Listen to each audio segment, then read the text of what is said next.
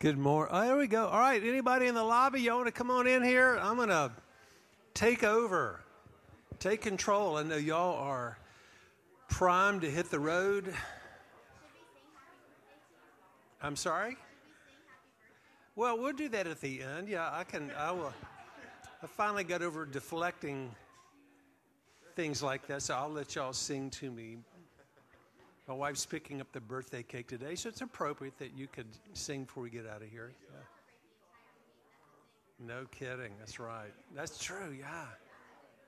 That's it. Joe, anybody else going to join us? And I'm not going to guilt anybody that would rather kind of hug and kiss and kind of drink LaCroix or something, but...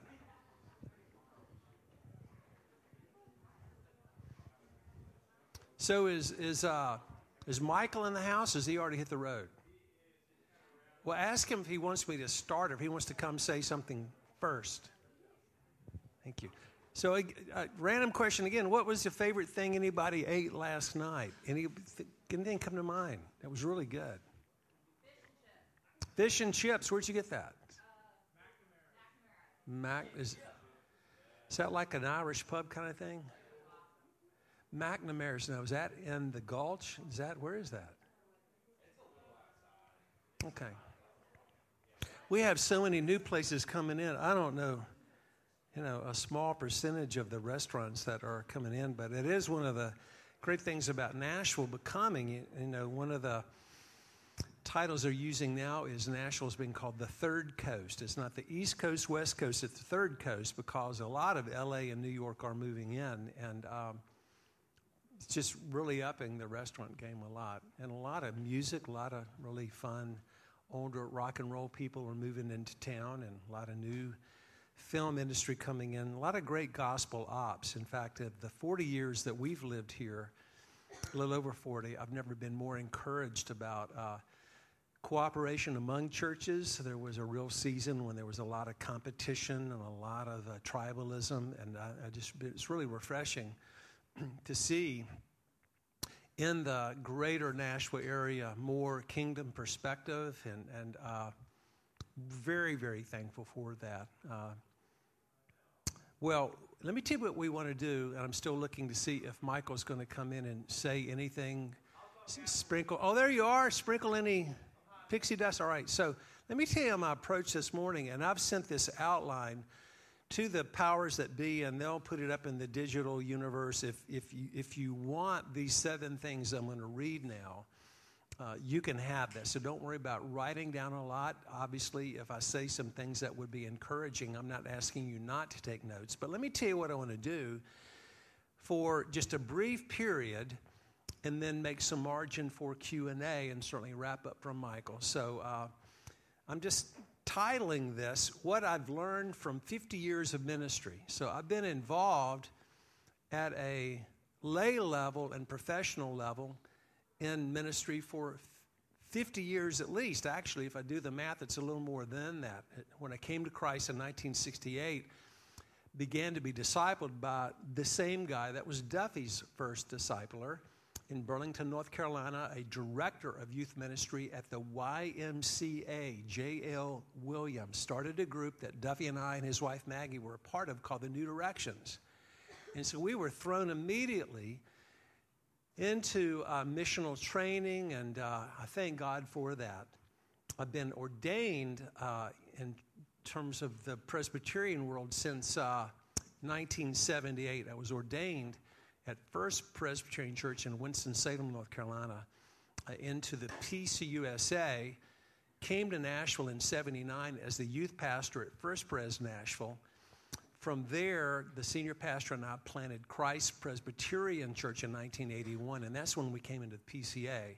Christ Pres sent me to Franklin in 86 to plant Christ Community Church, which I planted and pastored for 26 years. And then in May 2012, I left that role of senior leader, joined the staff of one of our daughter churches in Nashville called West End Community Church, where I've been serving now for almost 7 years as teacher in residence, from which I travel and do a lot of stuff and feel like I live with about 70% less stress.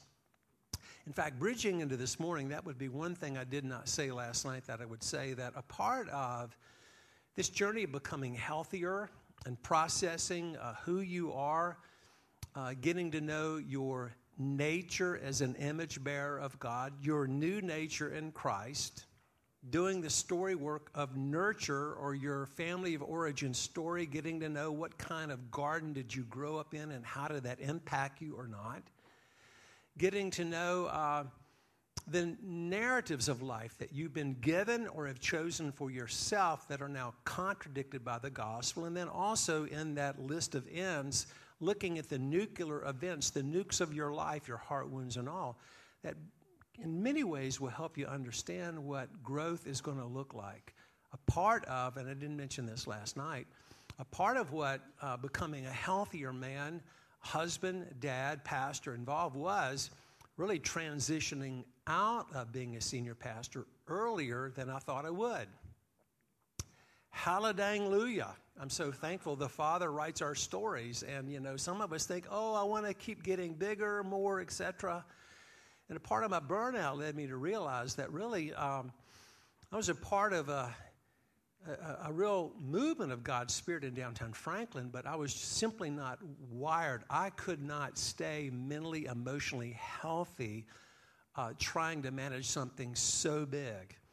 In the world of Myers-Briggs, I'm an INTP. In Enneagram world, I'm a 5 with a wing 6, which just really brings about a lot of understanding. Doesn't excuse anything, but part of my growth and self-awareness to begin to realize here's what probably, as a new man in Christ with a story of brokenness and weakness, here's probably how I can serve more faithfully and freely. And I'm so thankful that many times the way up is down. And so don't despise how the Father's writing your story. Don't assume that if you're in a big church now, the Father's not going to bring you into a smaller church. Just let God by His Spirit narrate your story. So, amen?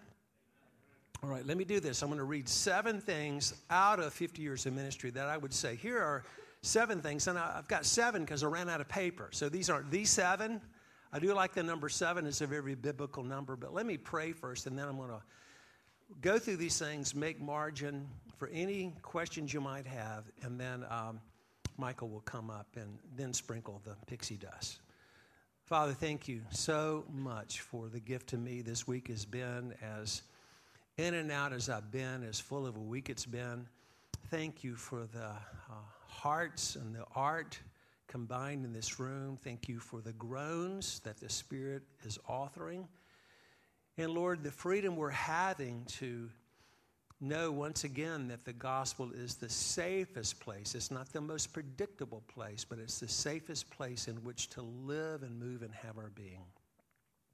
Pray, Lord, that as I go through a list now, it will seem less like a list to read through, more like I pray, Lord, your faithfulness, certainly in my life with friends I've been privileged to walk with for about a half a century in different forms of ministry. Encourage deeply these as they go. Oh, Lord, thank you that the gospel is not just true, but it's beautiful. Help us now, we pray, to be sons and daughters of your delight, more fully entering in to that dance that is ours in the gospel of really knowing your delight and also living and loving missionally until the day Jesus returns to finish making all things new. In whose name we pray. Amen. All right, 7 things I've learned from 50 years of ministry. Number 1, there isn't more than the gospel, just more of the gospel, because it's the gospel of the Lord Jesus Christ. We'll sooner sneeze a BMW into existence than we'll exhaust the glory and grace of Jesus. We simply cannot make too much of Jesus. I mean, age and stage now, I see this more clearly than ever. Use this language early. Let me say it again. The gospel is a person before it is propositions. It has propositions. There's content. But it's the gospel of the Lord Jesus Christ. The gospel is not a something. It's a someone. I believe that more than ever. And you see, that is just critical to how we see the Bible, how we see ourselves, how we think of all things. Continue to stay in discovery mode of everything the Bible has to say about the person and the work of Jesus. He created the universe even before he came into this world to live in our place a life of perfect righteousness and to die in our place, exhausting God's judgment. That's just a critical part of, of where I live now. On the cusp of that, even that celebration tomorrow with good friends, there is nothing more than the gospel. There's just more of the gospel. Number 2, live and minister from the love of God, not for the love of God. Know that God doesn't love you to the extent you are like Jesus, but to the extent that you are in Jesus, which is 100%. Get this deep into your bones. We are worshipers first and workers second. I wish I theoretically knew that earlier. I did. I mean, it's not like I never theologically was a legalist. I never thought I could earn my way into heaven. But we're wired for pragmatism. We are wired for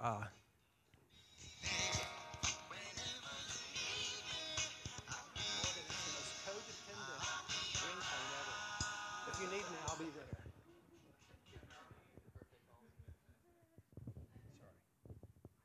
Okay, sorry. Thought I'd turn that off. So, again, a lot of these 7 are going to sound interdependent. And they are, because they all highlight gospel centrality, the awesomeness of Jesus. But you be aware of where you assume pleasing the Lord means you can put a bigger smile on God's face. You can't. Pleasing the Lord means to honor him, not make him happy. He's not displeased at the beginning of the day. How can he delight in you more fully than he does when he declares he loves you as much as he loves Jesus?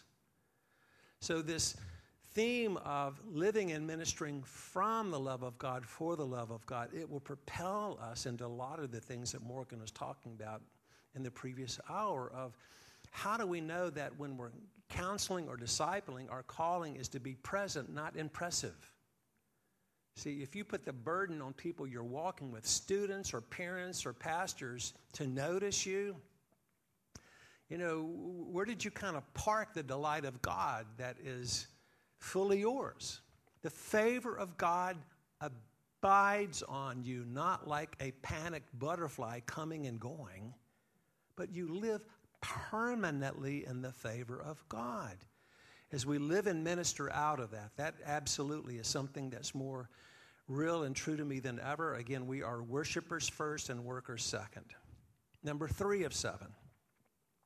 Our Father is building for eternity, not next week. Plant gospel seed, water it, nourish young saplings, weed the bed, but always remember God alone causes the growth. Sometimes you'll see great fruit in this life. Some fruit you'll only discover strolling around the new heaven and new earth. But no sharing of the gospel is ever wasted. Understand that the gospel, Paul writes in Romans 1:16, the gospel is the power of God unto salvation. The burden's not on you to make that real. It's to declare it. There is no wasted sharing of the gospel. Sometimes the gospel hardens. Sometimes it absolutely resurrects. I think Michael mentioned this the first night when I showed up here, but this is just true. Some of you have already lived to see this. Some of the kids that you're walking with now are absolutely, by fallen nature, allergic to grace. And they're going to go off to college and hear from somebody else the very same things you've been telling them, and they'll come home like, why didn't you tell me this good news about imputation of Christ's righteousness? And that's all you ever did. Keep doing it. See, don't take on the burden of thinking that somehow your main call is to defend the gospel or to make it believable and beautiful. No, you declare it. It is its own power. Romans 1:16. So be patient.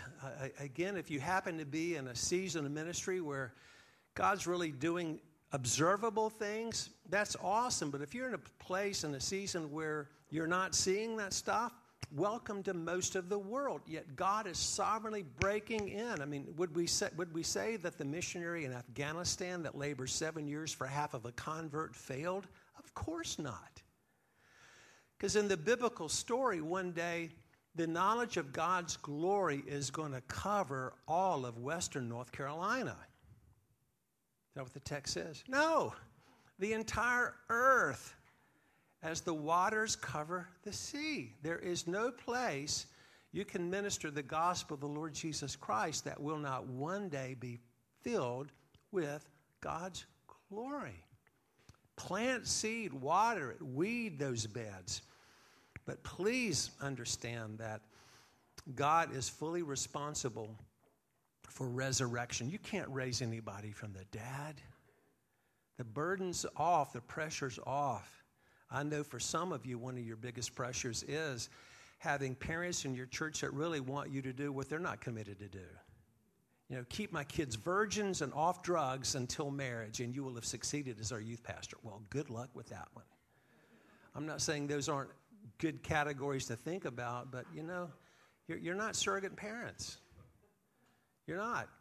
And so that's third of 7 in terms of just these broader categories of what have I learned through 50 years, and what things are more precious to me than ever and more freeing. Number 4, none of us is the fourth member of the Trinity. Our calling isn't to fix kids, change the world, or heal the church. That's the domain of the Trinity.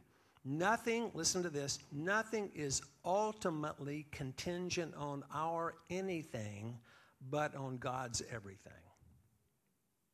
Now, learn more effective ways to do what you do.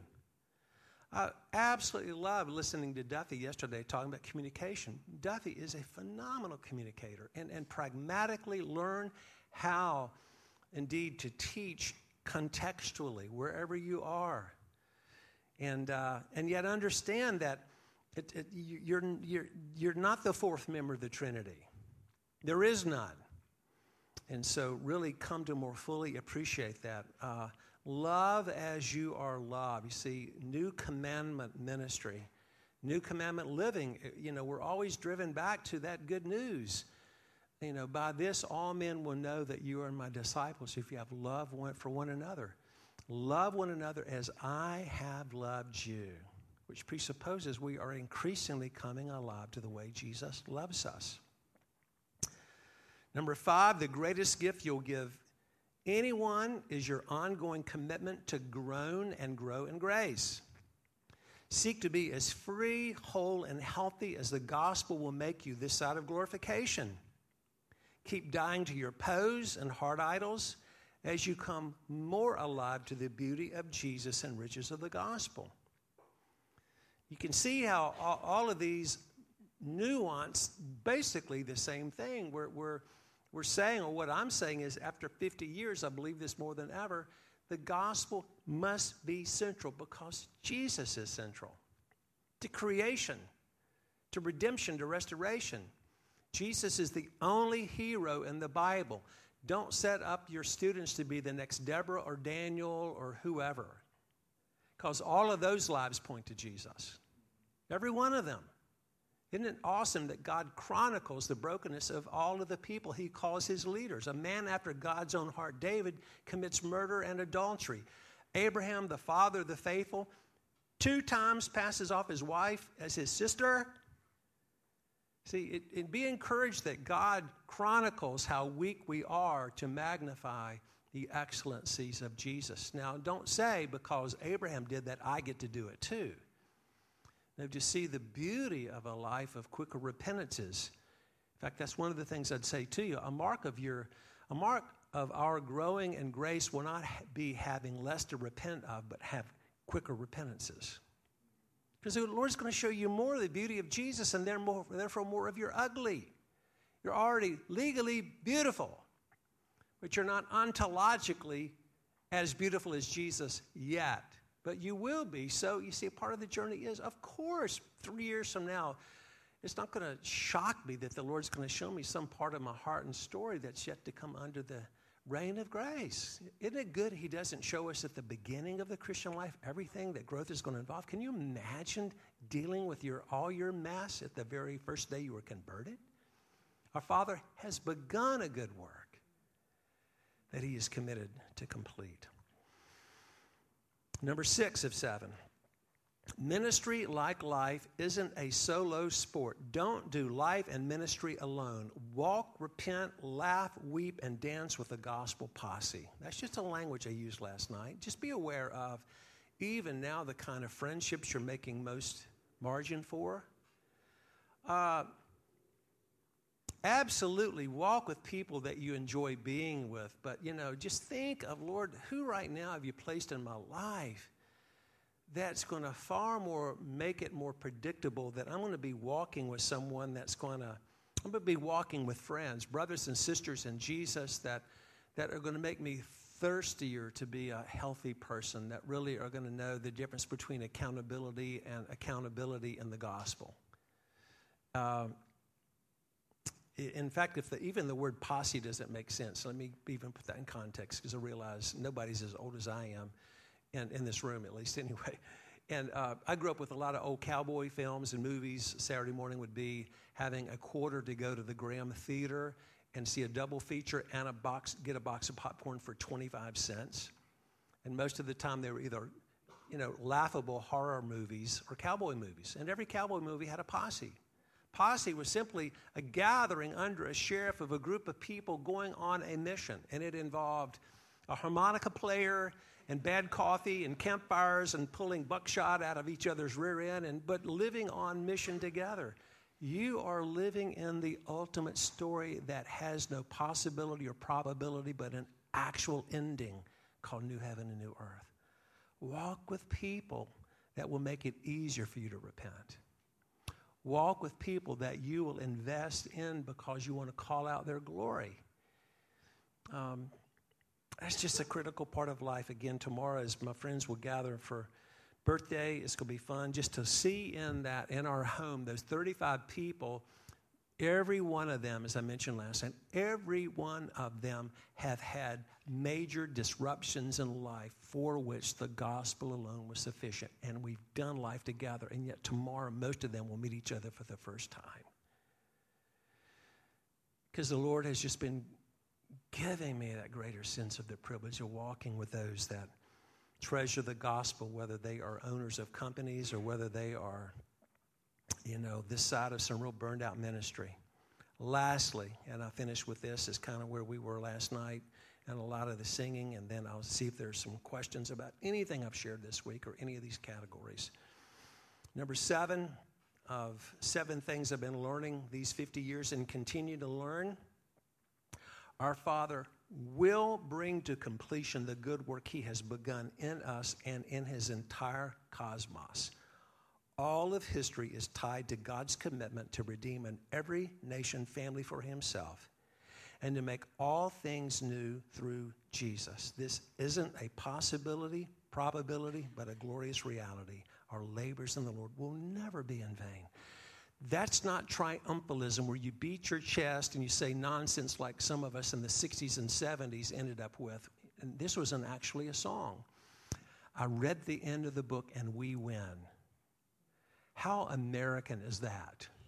Reducing everything to a rugby match and we want to win. Really a fair reading of the Bible, what it would be. No, I read the end of the book, the Bible, and the Lion of the tribe of Judah triumphed over us and the entire universe. So we are those in Ephesians 4 who are in the parade of grace, not a parade of shame, like a king coming into a city and conquering and walking through the city, those whom he has pillaged. We are in the triumph of grace. The gospel has triumphed over us. Men and women, you're not going to hell. You are going into a resurrection world of the entire family of God from every period of history, redeemed, secured, protected, gathered in new heaven and new earth. And whatever you're doing now, every kid you share with, every kid that annoys you, every parent, every pastor that makes it hard for you to do your job, Don't focus on them. Fill your heart with the hope, not the hype, the hope of the gospel. And live in love until the day Jesus finishes making all things new. I mean, this is just a tapestry, like I said, of 7 affirmations, different angles of saying the same thing. The gospel is true. The gospel is beautiful. The gospel is Jesus. And therefore, the gospel is the whole Trinity. Hallelujah. Now, let me pause there and just see if going through this entirely too fast, you're still back on that image of sneezing a BMW into existence. But any questions about some of the things you heard from the story work I've done, or burnout, or even categories of looking after 50 years of ministry? Yes, sir.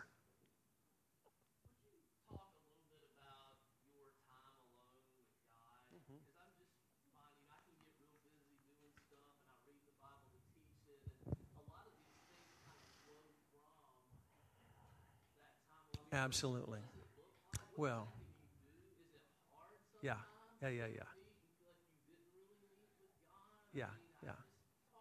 Thank you. Yeah. So without a doubt, that war between equating doing ministry with being with Jesus is a challenge we have, and at certain levels we end up wanting to double dip. Right? Okay. I really enjoyed preaching or sharing the scripture with students tonight, and you should, and we should. But you see, it's like me saying to my wife, Darlene, honey, I really enjoyed weeding the garden with you today, but we don't have face-to-face time, right? So one of the things, and I'll share with you more recently, really for the last, let me just speak very specific about the last 10 years, all right? So coming out of burnout, getting counseling, getting physically healthy, beginning to sleep, beginning to eat more healthily, beginning to exercise, beginning to walk with healthier people, repenting of a lot of stuff that absolutely was ministry idolatry, I realized my heart needs to engage. So I started 10 years ago a discipline of just getting up a little bit early. Jack Miller, my spiritual father, had taught me how to pray, read the Word, how to read the Bible at a slow and enough pace that the Bible's actually reading you. You're not just reading it. And rather than, getting through your evangelical 4 chapters a day so you can race through the whole Bible and feel good about your Bible reading for that year, Jack used to say, just marinate in the Scripture and pray what you're reading back to the Lord. So I just started, because I do, ADD, I'm highly distractible, and I just got out my laptop and would just choose a little portion of Scripture and just attend to it, sit in it, and just write a prayer back to the Lord. Well, I never started writing prayers daily for anybody but me. Just said, I need a discipline that will help me kind of connect more with head, heart, and hands, right? We've talked about that the 3 offices of Jesus, prophet, priest, and king. We don't have a Neapolitan Christology, pick your favorite flavor. It's the whole Jesus, and we want to engage with the whole Jesus. What do you give a prophet? You give him your attention. What do you give a priest? Your sin and brokenness. What do you give a king? Your obeisance and your obedience. And so for me, I just started this discipline of writing prayers, and then I sent a few to friends, and 10 years later, I begin every day now between 4 and 4:30 in the morning, getting up, laying aside about an hour and a half just to spend time with the Lord. And to meditate and to pray and to preach the gospel to my heart and to share, those things. Some of you are familiar with that thing that I do. I post prayers daily at the Gospel Coalition and an international prayer app called Prayer Mate. And it's not a burden, it's just a delight. And so that's a part of what I do. But a part also is I have learned to say no to some things that I might say yes to other things. I'm quite capable of sitting down and watching 12 hours nonstop of the Food Channel. I love great photography. I love food. I love cooking. And I just began to realize, that was pretty easy. Binge watching Chef's Table. What if I just basically use some of that time in a way? See, obviously you know where I'm going with this. What do we want and how bad do we want it? A big takeaway from a week like this would be really, okay, where will I, moving into 2020, think far more about not really, doing kick-ass youth ministry, but I want to be more alive to the beauty of Jesus. What will that require of me, not as an earner, but with effort? See, the gospel puts an end to all earning, but not all effort. Gospel puts an end to all merit, but not all muscle. And we will go after the things we want. Now, part of my becoming healthier was realizing that I even turned exercise into an obsession. I had 4 orthopedic surgeries, tore a meniscus, ruptured L5S1, and had rotator cuff surgery in both shoulders out of exercise. Okay, now I can't do that. So now I just walk. I'm a what do you call that thing? Fitbitter. So I walk, and when you walk, you do life slower. You're not thinking, how high to get my heart rate up? So I walk now on the average about 7 miles a day. A lot of you can't do that. I'm an empty nester, got 3 grandsons in town, again. But you see, it starts somewhere. How can you put yourself in a position to do life at a slower pace with an intentionality of connecting your heart? Again, so much of what Morgan was talking about earlier about this domain, where my affections am I aware of. Functionally, like Asaph, where am I going when Jesus is not enough right now? And what does repentant faith look like? Collapsing upon Christ, not promising you'll never again indulge or binge or something like that, but to say, Lord, I know where true life is found. So that's, spend more time in quiet, spend more time blasting my heart with the right kind of music. And when I was running or riding a bike, it was just loud rock and roll just to get me through the workout. But now at a slower pace. So, that's for me a part of it. My day is structured differently. I'm more intentional about really meditating. Through a lot of the brokenness and sin and repentance, I'm not as likely to be confused that I am what my crowd's telling me I am, right? The cocaine of ministry, it's just not as alluring. It's more like stale flour now. It's not giving me the same high and buzz it used to, which is good. Because I hear the Lord sing more now. And let me say this.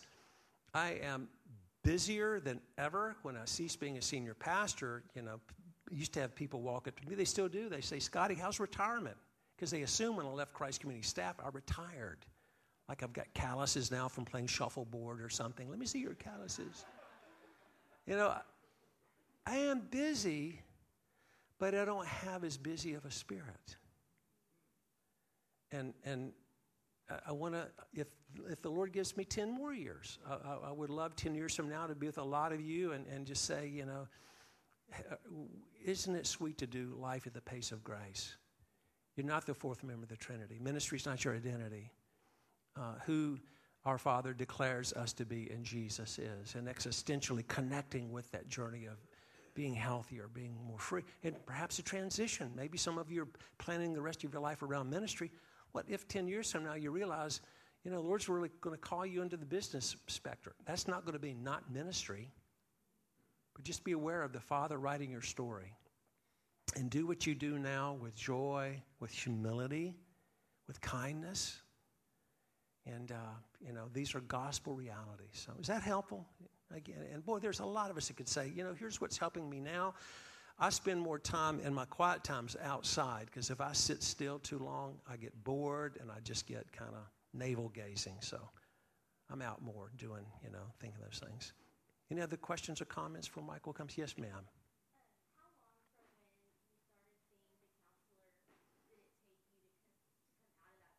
Oh, thank you. I'm still working. In fact, I'm glad you asked that question.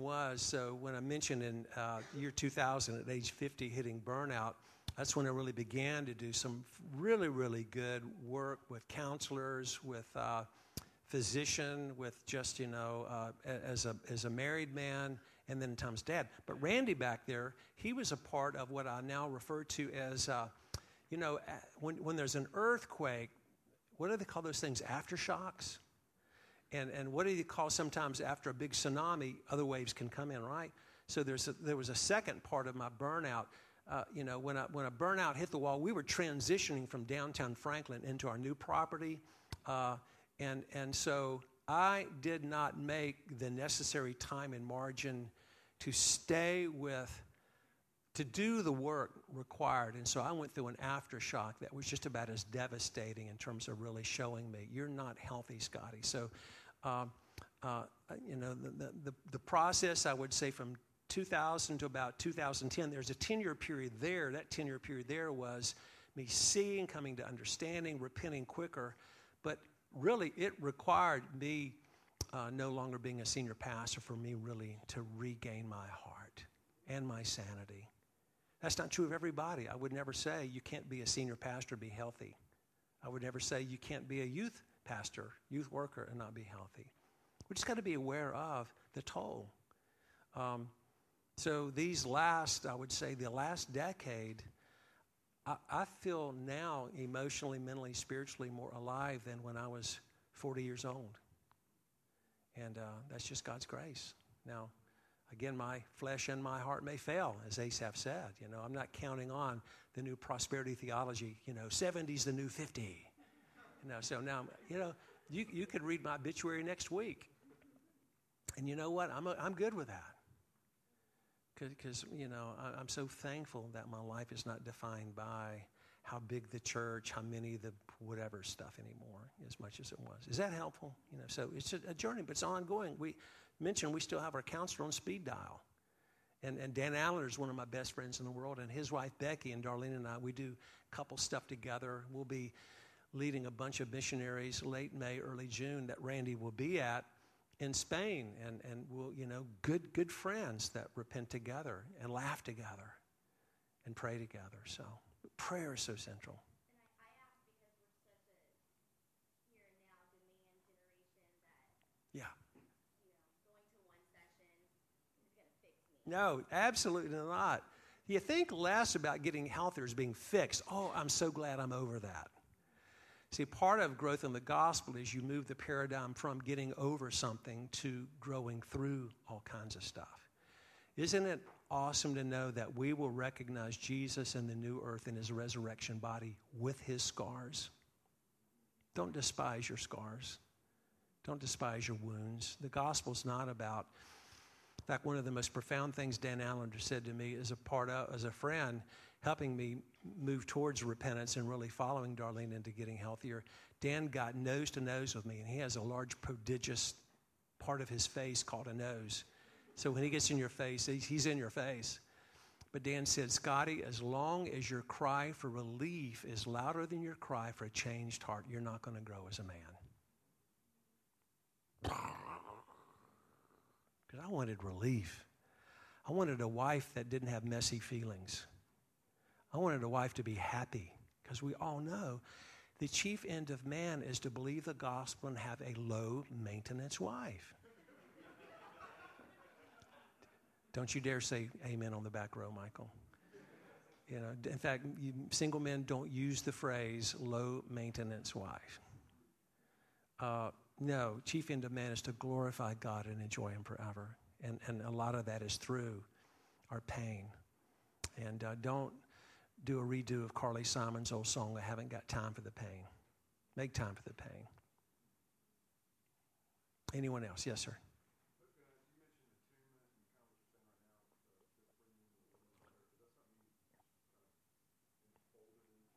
Yeah, attunement, that has become for Darlene and I a category through the work of John Gottman. I don't know if you know that name or not. Probably not a believer, but a lot of people that understand trauma work look to John Gottman up in the Northwest. He really understands the interplay between shame and contempt. And attunement, of course, is a category of more alignment with head and heart. And so theological attunement, again, sitting more in the implications of what the texts are saying and allowing our hearts to worship. But also in relationships. See, I won't say quickest, because that shouldn't be the paradigm.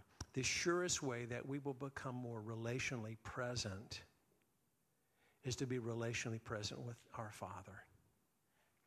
And I needed, and again, Morgan, that's a lot of what you're saying, you know, and so much of life is, can I sit in the presence of the triune God and be undone and be enjoyed and not squirm and not finish the conversation and not interrupt God? And who can help me go there? In the body of Christ, you know, if we just surround ourselves with friends that just be whatever, but never just know how to have fun, be cute, be crass, be whatever, but never get below the waterline, you know, what a lonely life we're going to be living. And again, I'm thankful for a patient wife that was working in our marriage 14 years before I would enter into the coupleship work that has made us now best friends. Darlene and I both, I'm sure, would say there were times in our marriage we weren't sure it would survive, the loneliness. And God's been generous and gracious, and I'm so thankful. I mean, each of us will weep more over the other's grave, whoever goes first. And other questions or comments? Yes, ma'am. Can you talk a little bit about what facing trauma looks like versus dwelling in bitterness? Yeah, that's good. So yes. So a lot of good stuff are going on now in this world. Morgan mentioned 3 different disciplines and the interplay of special grace and common grace and good therapy or work or counseling, etc. And fortunately, we in the body of Christ have been learning a lot more about trauma more than ever. You know, we're in a generation of so many people coming back from war, and post-traumatic stress is no longer just a cute category. And so we're learning more about trauma. We're also learning more about the brain. And there's more good work going on now in the world of the physiology of the brain that would say, how does trauma get lodged in one part of the brain that whether it's through EMDR or brain mapping or good science, we can move a trauma to a part of the brain that objectively, with the cognitive reality of the gospel and the Spirit's work, can really help, you know, understand what are my trigger mechanisms. Now, let me say this about sexual abuse, for instance. Not everybody, if you had 4 people that had pretty much the same narrative of sexual abuse, it's not predictable that everybody will experience the same damage, triggering, and trauma. We want to honor our own story. But there are some common themes that go with trauma work that, you know, more specifically to your question, that would say, if I do not deal with these heart wounds, again, we're not looking for excuses, but information and explanation. If I don't deal with them, then the body does keep score. Who wrote that book? The Body Keeps Score. You know why I know that book? That's an important book. It's just true. That's a part of what it means to be made in the image of God. If I'd walked in here this morning and you looked down at my blue jean, and I would have a shin bone sticking out, and my vast hiking boot was filling up with blood, and I'm oblivious to it, what would you say? Dude, wake up. We need a little self-awareness here. You know, we need, you know, forget your 7-point talk. We got to get you to the ER. It's more easy to see a trauma in the body than a trauma in the heart. And a lot of times in Christian subculture, in the world of just of words, we just try to put Romans 8:28 Band-Aids on compound fractures. And so we want to be in healing communities that will enable us to kind of move in a fashion that the trajectory of those who understand trauma, care, abuse, etc., can really move us forward. Michael, would you come on up here? Because I can tell it's about that time, because you don't own this center. You don't own this property, and there's more people coming in behind us. So, gang, let me say this. Thank y'all so much for letting me come and be with you. And I wish my schedule had not necessitated me being gone that one day, but it is an honor to walk with you. You're in our area, or some things I've said that are encouraging to you that, you know, my email is kind of public domain, so you're more than glad to kind of let me know. I will not promise you I will immediately respond to anything, but, you know, anyway. Thank you, brother. Thank you very much, brother. Good stuff. really, really thankful that you were with us this week, and we're thankful for the way your ministry touches folks all over the place. So thank you for that. We'll continue to celebrate God's work in you and God's work through you. Yeah, preach it. This is just to encourage you as you go. Think about now the 3 kids you're going back to that make your life miserable. Youth ministry would be great if you didn't have these 3 kids. Reason I wore this jacket today, you see on the back that big word McCartney. So there's a guy and a friend of mine who used to be Fleetwood Mac's tour manager, lived with Mick Fleetwood in L.A. His job with Fleetwood Mac was to do the pharmaceuticals every night. Here's where 6 lines of cocaine would be for Lindsey Buckingham. Here's where a fifth of Jack Daniels would be for Mick beside his drum kit. This guy sovereignly was converted out of being one of the most obnoxious human beings in the universe. He gave me this jacket because he heard me preaching one day about how much I love the Beatles and how much Paul McCartney in particular. He, at that time, was the tour manager for Stephen Curtis Chapman. Can you imagine moving from being Fleetwood Mac's tour manager to Stephen Curtis Chapman? Don't you dare look at any kid and say they are beyond the capacity for the Spirit to raise the dead. Amen. Yeah, good stuff. Yeah, Stephen Curtis Chapman was like, only green M&Ms over here. In a straight line, please. Stuff like that. I'm sure that's exactly how it went, right? Anyway. It's kind of fun that he said I was going to spread some pixie dust because I've got 2 big, heavy pieces of pixie dust that I have to get rid of here. And I'm, as one who grew up in birthdays were not a big thing in my family, my wife loves birthdays, and I just love giving stuff away. So birthday is sort of gifty time.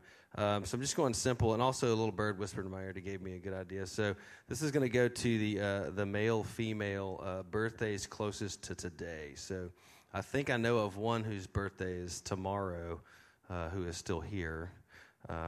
He needs to speak. I'm waiting for him to there. Jesse, Jesse Schwint from Signal Mountain, come on up.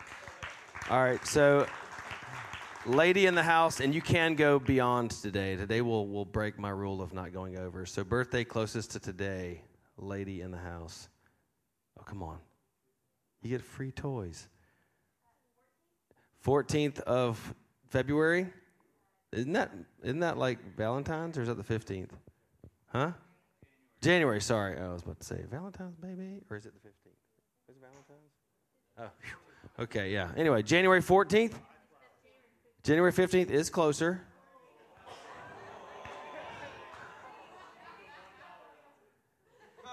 Anybody else getting closer to the 15th?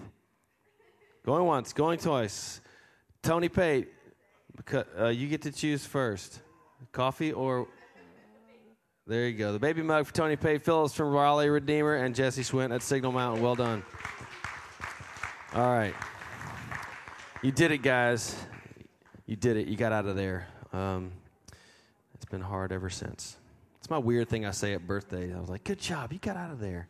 Let's celebrate that. Anyway, I don't have much to say other than thank y'all. Be praying for you as you travel. I know some of y'all have to sprint out of here. Others will be chill. If you actually are in no hurry, and you want to stick around and help, there may be some need on stage pieces being sort of pieced together. So you can kind of stick around and talk until the stage people get here. But I love the Aaronic blessing from Numbers. A lot of people read it at the end of worship services. It's somewhat common. But the past few years, I heard another pastor kind of like tweak the verbiage a little bit to make it a little more personal, in my opinion. And then as I started reading a little bit more about it, so I did that where I'd pause and say something in the middle. But then I was just reading a little bit. When you read the few words before and the few words after, it makes it even more personal. So this is going to be a benediction of sorts, but I'm going to read it I'm going to read it, and I just want you to hear the personal. What word I'm looking for? The proactive movement towards. God's proactive movement towards His people in this brief passage that you hear a lot, but I'm hoping it will come to you very personal, very tenderly. So stand up and let's receive God's benediction. If you're a handouter, raise them wide and bear hug this blessing. If you're a bow header person, do what you want to do to hear and see the Lord as He speaks this blessing over you. The Lord spoke to Moses, saying, "Speak to Aaron and his sons, saying, Thus you shall bless the people of Israel.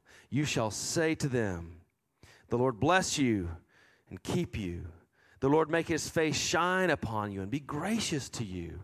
The Lord turn his face toward you. Do you see his smile?